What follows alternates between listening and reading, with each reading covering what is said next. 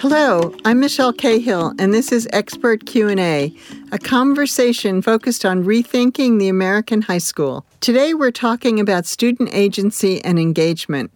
This topic opens up two fascinating and important questions. How can young people take an active role in designing schools, and how can we shape the high school experience so that young people are truly empowered to take charge of their own learning? With us today are four guests who bring compelling perspectives to these questions. Travis J. Bristol is currently a Research and Policy Fellow at the Stanford Center for Opportunity Policy in Education. Travis is a former high school English teacher in New York City Public Schools, teacher-educator with the Boston Teacher Residency Program, and World Bank consultant. Travis's dissertation on Black male teachers' pathways into the profession, experiences, and retention was awarded fellowships from the National Academy of Education, Spencer Foundation, the Ford Foundation, and the American Educational Research Association. Zach Malamed is the founder and executive director of Student Voice, a for students by students nonprofit organization committed to integrating student voices into the global education conversation. Zach is a senior at the University of Maryland College Park, where he created a major in engagement and media. Eliza Jane Schaeffer is a senior at Henry Clay High School in Lexington, Kentucky. She is the school governance chair on the Student Voice team, which is part of the Prichard Committee for Academic Excellence, a statewide education reform organization in Kentucky. Irma Zardoya is an expert in school design and improvement in urban education. She's currently the president and CEO of the New York City Leadership Academy, which specializes in preparing school leaders for the challenges of urban education in cities around the country and internationally. She has an extensive and distinguished career as an educator, having served as a bilingual teacher, a principal, a district superintendent, and a regional superintendent in Manhattan and the Bronx, where she played a key role in the development of newly designed innovative high schools. Irma has also served as an advisor to policymakers nationally and has taught in graduate education programs at Bank Street College and Long Island University. Welcome. At XQ, we believe that the voices of students should inform every aspect of the high school experience. Eliza Jane, why, in your view, is student voice essential? Students are closest to the problem. They're in school 35 hours or more every week. And so being closest to the problem, we can offer valuable advice on how to fix those problems. We can also call attention to problems that might escape the attention of teachers or adults in the building. For example, the Student Voice team recently conducted a student voice audit of a middle school in Kentucky, and 2/3 of the students mentioned bullying as a major problem, and some even said it was a reason that they didn't come to school. But not a single teacher mentioned bullying in their surveys or interviews. The third reason is that it really allows a sense of ownership for students to feel like they are important to the education system and the education system is important to them. Zach, can you give some examples of where you've seen adults welcome student voice? I'm going to start with a personal story that goes back to my time in high school studying AP Language and Composition with Mr. Weinstein. In Mr. Weinstein's class, you're forced to engage in every minute of the class. He'll start off the class with a little bit of a lesson, but then afterwards, he told us to all bleed on paper. Just write. Don't think about it, just write. We'd get to the point where we'd turn in our first draft, and then he would provide us with a grade, some feedback, and then he'd have a conversation with us. Of course, that piece of writing being a first draft was never our final grade. He gave us an opportunity to resubmit the assignment, but at the same time have a conversation with him about how he could maybe do better in teaching that assignment and tailor the way he was teaching. Student feedback is certainly a really interesting and deep form of student voice. Irma, how do you build a school culture where students really take charge of their learning? What's the role of the school leader in establishing a culture like that?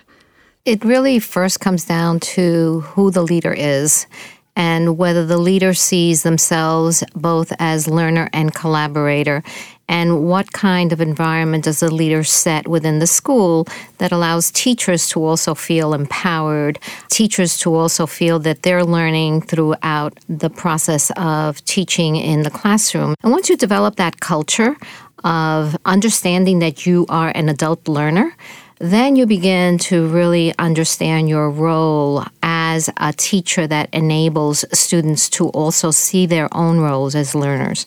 It's really a culture that enables everyone from the leader to the teacher to the student to be able to participate in decision-making around what they're learning and what they're doing.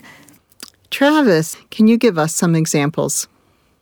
I couldn't agree with Irma's point more around the importance of a teacher-learner. I think that before teachers can engage in the act of teaching, it's important that they do some learning. And by that I mean teachers sort of must learn about students' lived experiences, and they must care and value that those experiences have a place in their curriculum. There are two teachers at a school in the Bay Area. I was recently in their classroom, Emily and Lenore, and they were doing a unit on immigration and storytelling. And they teach a large number of students who are immigrants, and they also teach a large number of European American students. Their point was to help all students in their classroom understand that they had an immigration story. They asked students to go and to interview their parents about when they arrived to this country. Of course, while this was sort of extremely engaging for students, the task or the assignment was really anchored in reading model texts, so that students were actually reading stories by individuals who had written their own immigration story. The assignment was sort of aligned to standards, and there was a rubric that really helped guide students and to inform what Emily and Lenore were looking for as students completed this unit on their immigration story. Eliza Jane, do you have examples from your own experience? The Student Voice team always says that students should be partners in learning and co-creators when it comes to education. One of we call them adult allies. She's a teacher in Northern Kentucky. Her name is Tricia. And when she starts a new unit with her students, she poses a topic and then asks the students to spend 5 minutes or so coming up with questions, things that they are curious about, they'd like to learn more about. And she looks over those questions, and based on those questions, she comes up with a lesson plan. So the students are really driving the subject of the lesson, and students that way are more excited about learning because they're really answering their own questions. Educators have a responsibility to push students to expand their own horizons. How do we do that while also honoring students' own priorities and interests, including the things that sometimes they don't want to do, like math, for example? First, it's really important for teachers to create some buy-in. Some of the ways I've worked with individuals who are learning to become teachers in the Boston Teacher Residency Program was around beginning of a research paper. When these novice teachers framed, today we're going to begin a unit, we're going to write this research paper, there was some natural pushback where students said, well, why do we have to do a research paper? And so one of the ways was to help reframe the discussion to sort of think about the skills that one might acquire while writing a research paper. If one were deciding between buying a Samsung and an iPhone, that you had to do some research, you had to evaluate the benefits of one phone versus the benefits of another phone, and then come to some sort of conclusion. So lots of the work that teachers should do is to help students recognize that the skills that they are working on in their classroom transfer to skills that they will need in order to become an engaged and productive citizen. Michele, I wanted to piggyback on that because I think it is about those real-world experiences that students need to see the connections and feel that what they're doing in class has real application. Just a few months ago, we had a group of students. These were young men of color from our high schools that came together, and we asked them the question, what can teachers do? And I'm just going to share a little bit of a quote that resonated with me around what we can do so that students can become partners in the learning. He said, teachers need to teach students how to be critical thinkers in terms of their lives. I know a lot of my friends, they would go to class and not see the importance of what they were learning. If kids were able to see real-world applications and get a view outside of what school is just trying to teach them, it would benefit and promote them.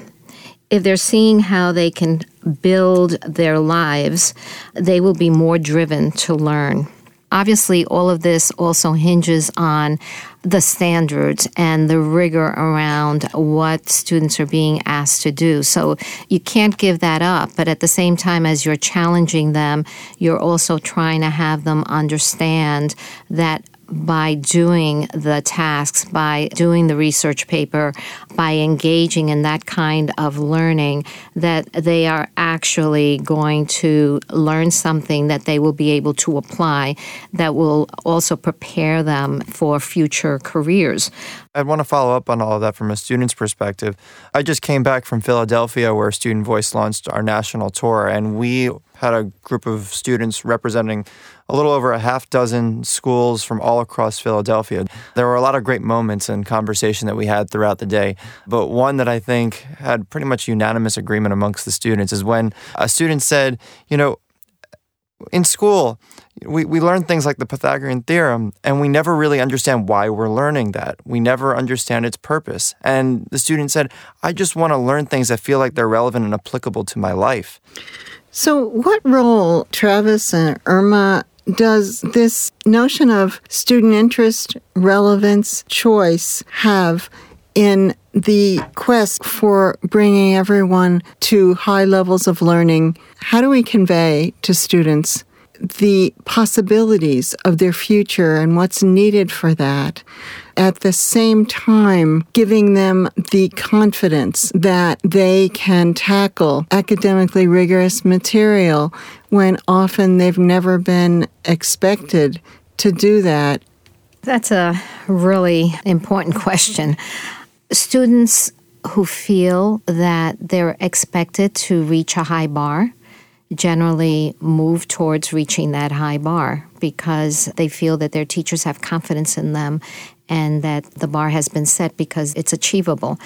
Oftentimes, unfortunately, what we encounter are low bars being set because there are low expectations for students, and specifically for students of color.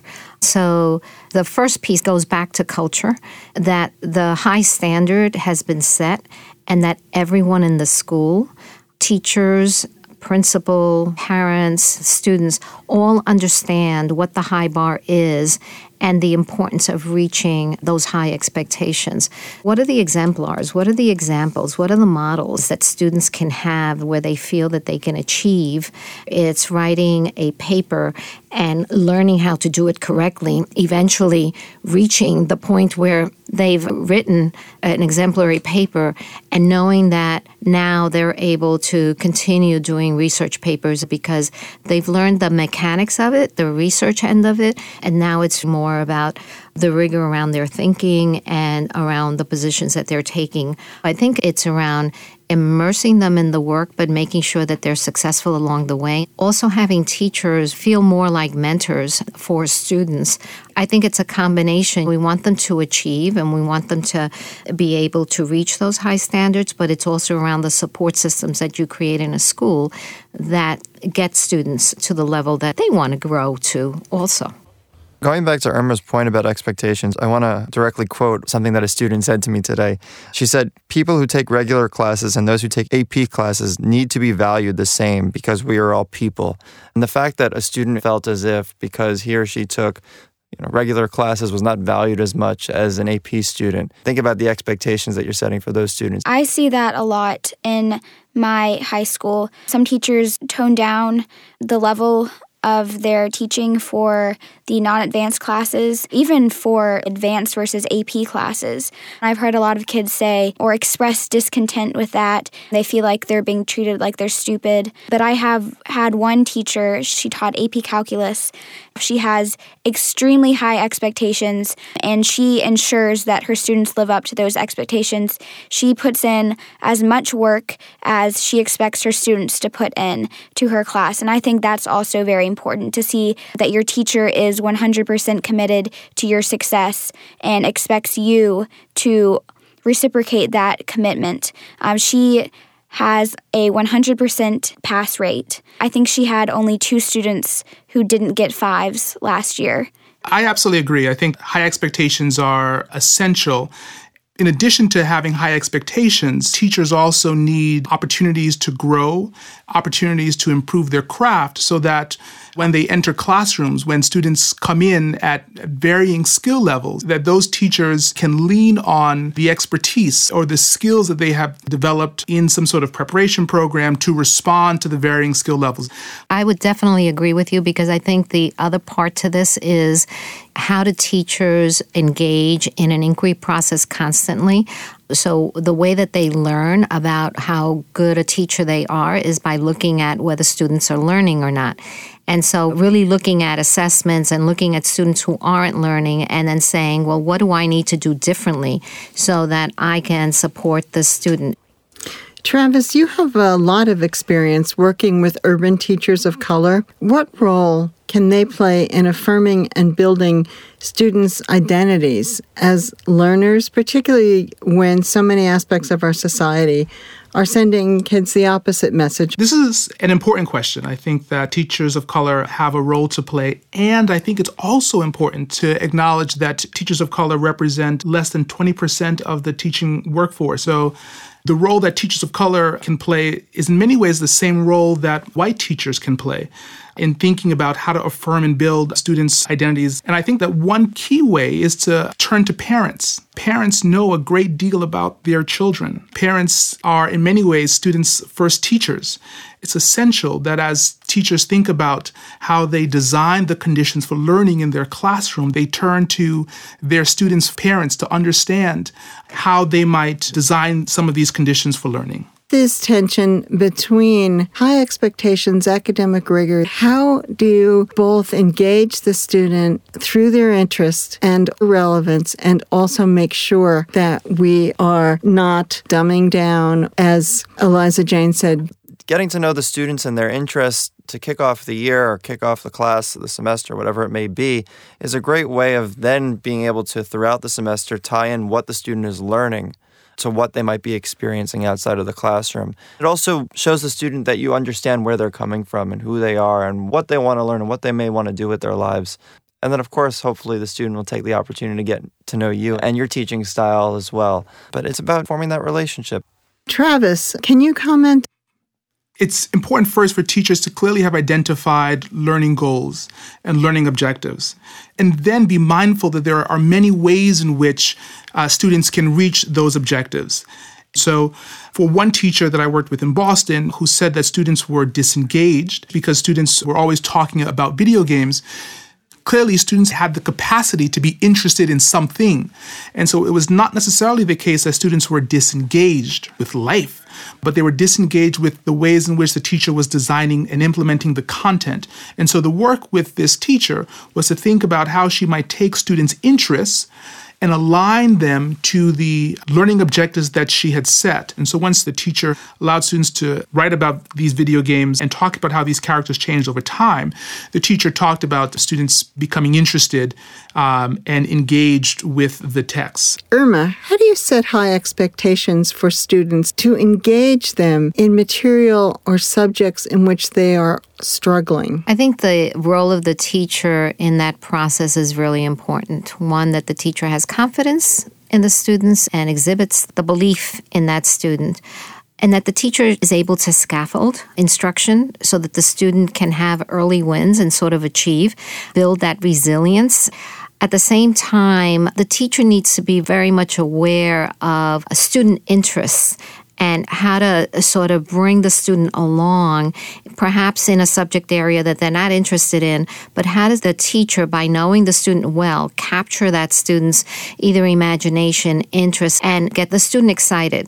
But it's also about how do they scaffold the learning so that the student doesn't see it as something that's very, very, very difficult and they're not going to be able to achieve it. How do they see achievable steps and how it's broken down for them so that in the end they feel that they can accomplish the task and that they feel more engaged in the process of their learning. I think the Common Core is a place to begin as a former English teacher and as someone who has trained English teachers, the quote-unquote canon, these texts endure because the stories in these texts are still relevant in the lives of our children. There's another example of students at a 12th grade at a sort of quote-unquote underperforming school in Boston. The students were reading Macbeth, and the students, all of whom were of color, the teacher said, "This is a text by an old dead white guy. How do I get these students who couldn't be quote-unquote more different than Shakespeare to engage around this text?" And so the work with this teacher was to understand the sort of the main story in Shakespeare's play Macbeth. And so we looked at the idea of being able to control one's fate. Macbeth hears this prophecy that he's going to sort of become king, and he's trying to think about, well, how is he going to become king? Because, right now he's just a general.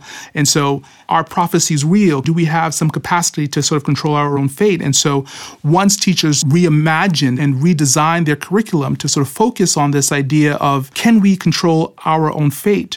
Yes, we might live in Dorchester and Roxbury, and the statistics say that people who live in Dorchester and Roxbury are ensnared in this cycle of violence. Can we still control our own fate? And students talked about having to think about breaking this prophecy and these cycles and then applying it to Shakespeare.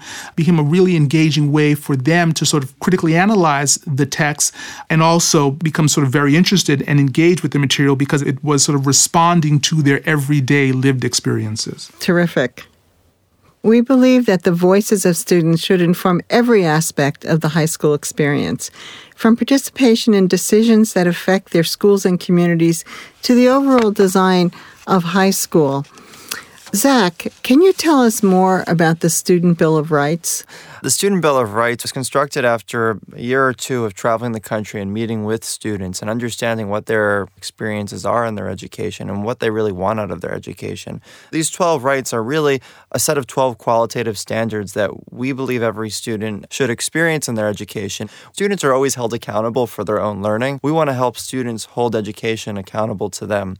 So, when it comes to student agency, engagement, and voice, there are so many rights that are really relevant here, but in particular, institutional agency, which is really the right for students to be a part of every conversation that is had around designing their own learning experiences. You look at civic engagement, free expression, even due process. Students aren't aware of the rights that they have in their own school when it comes to school discipline. So really, this Bill of Rights is meant to help students understand what they should be experiencing and expecting out of their education.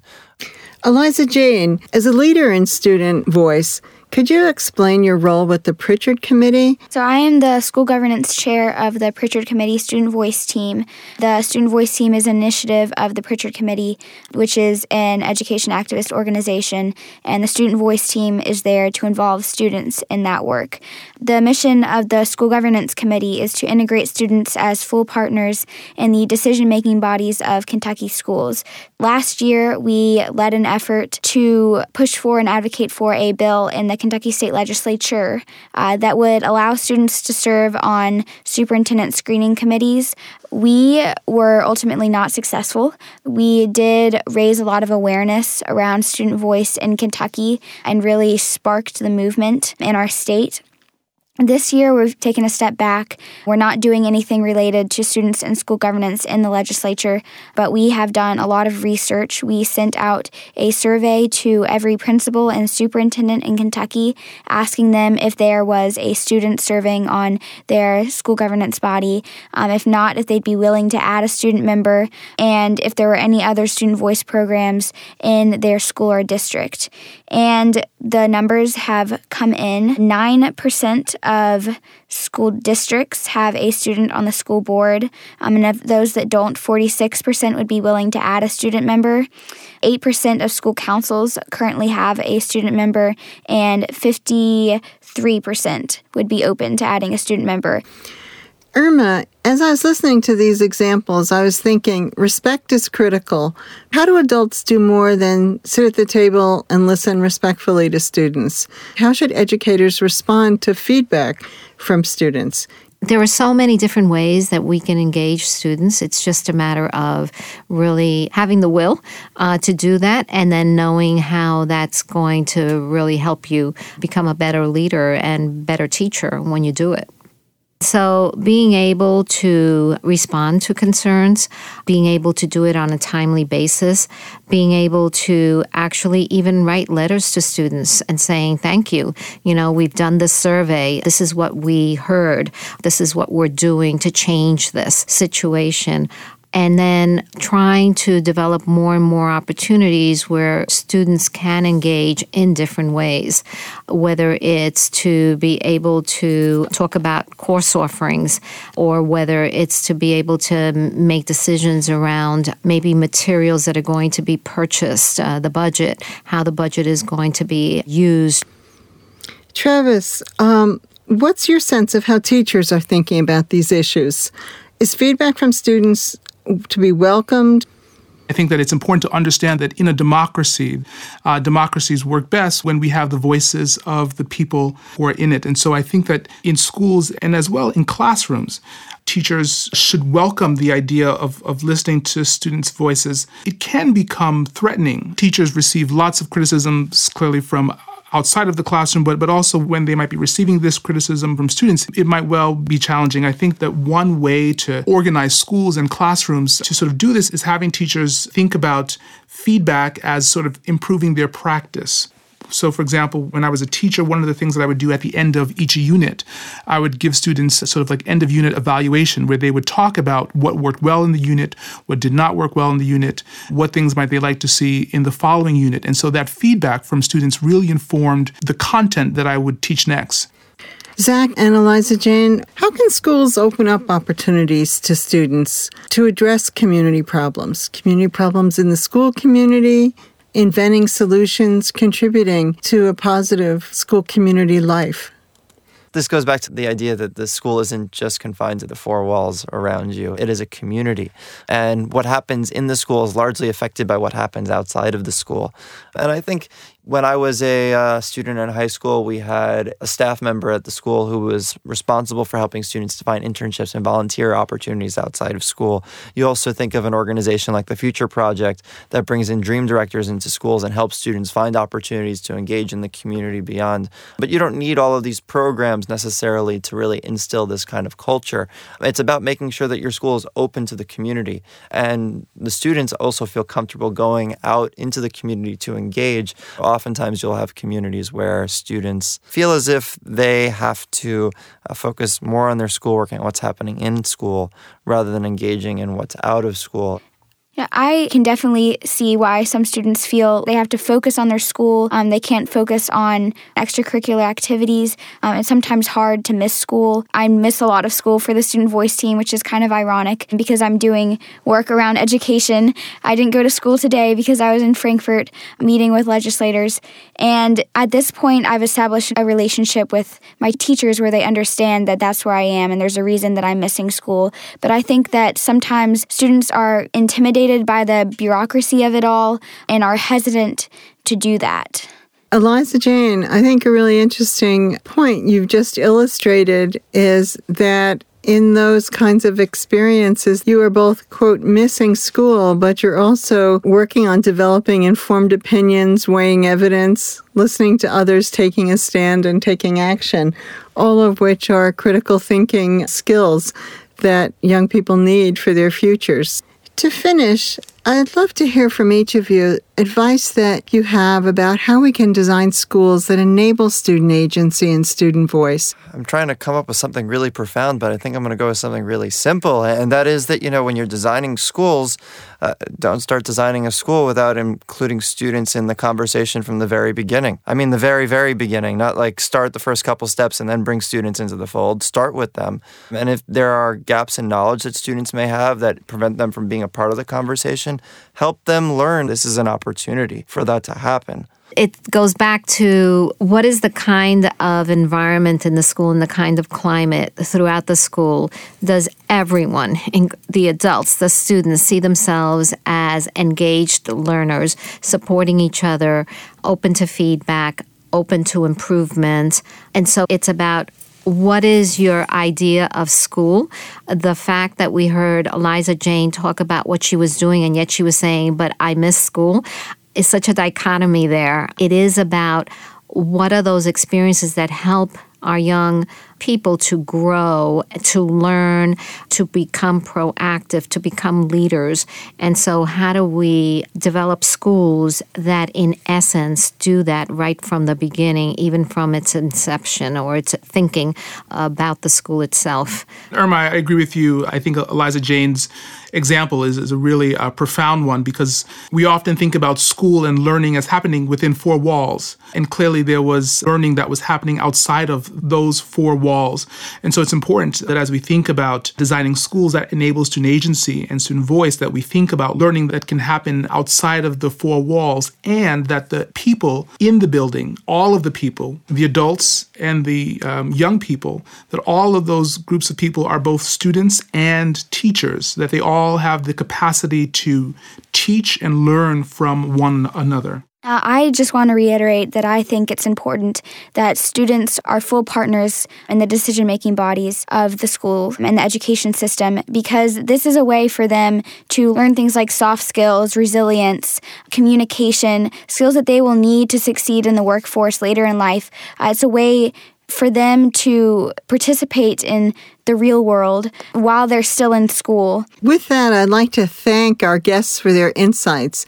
Thanks for tuning in to our discussion on student agency and engagement. We hope you found some inspiration from our experts. Visit xqsuperschool.org for more information on XQ, the Super School Project.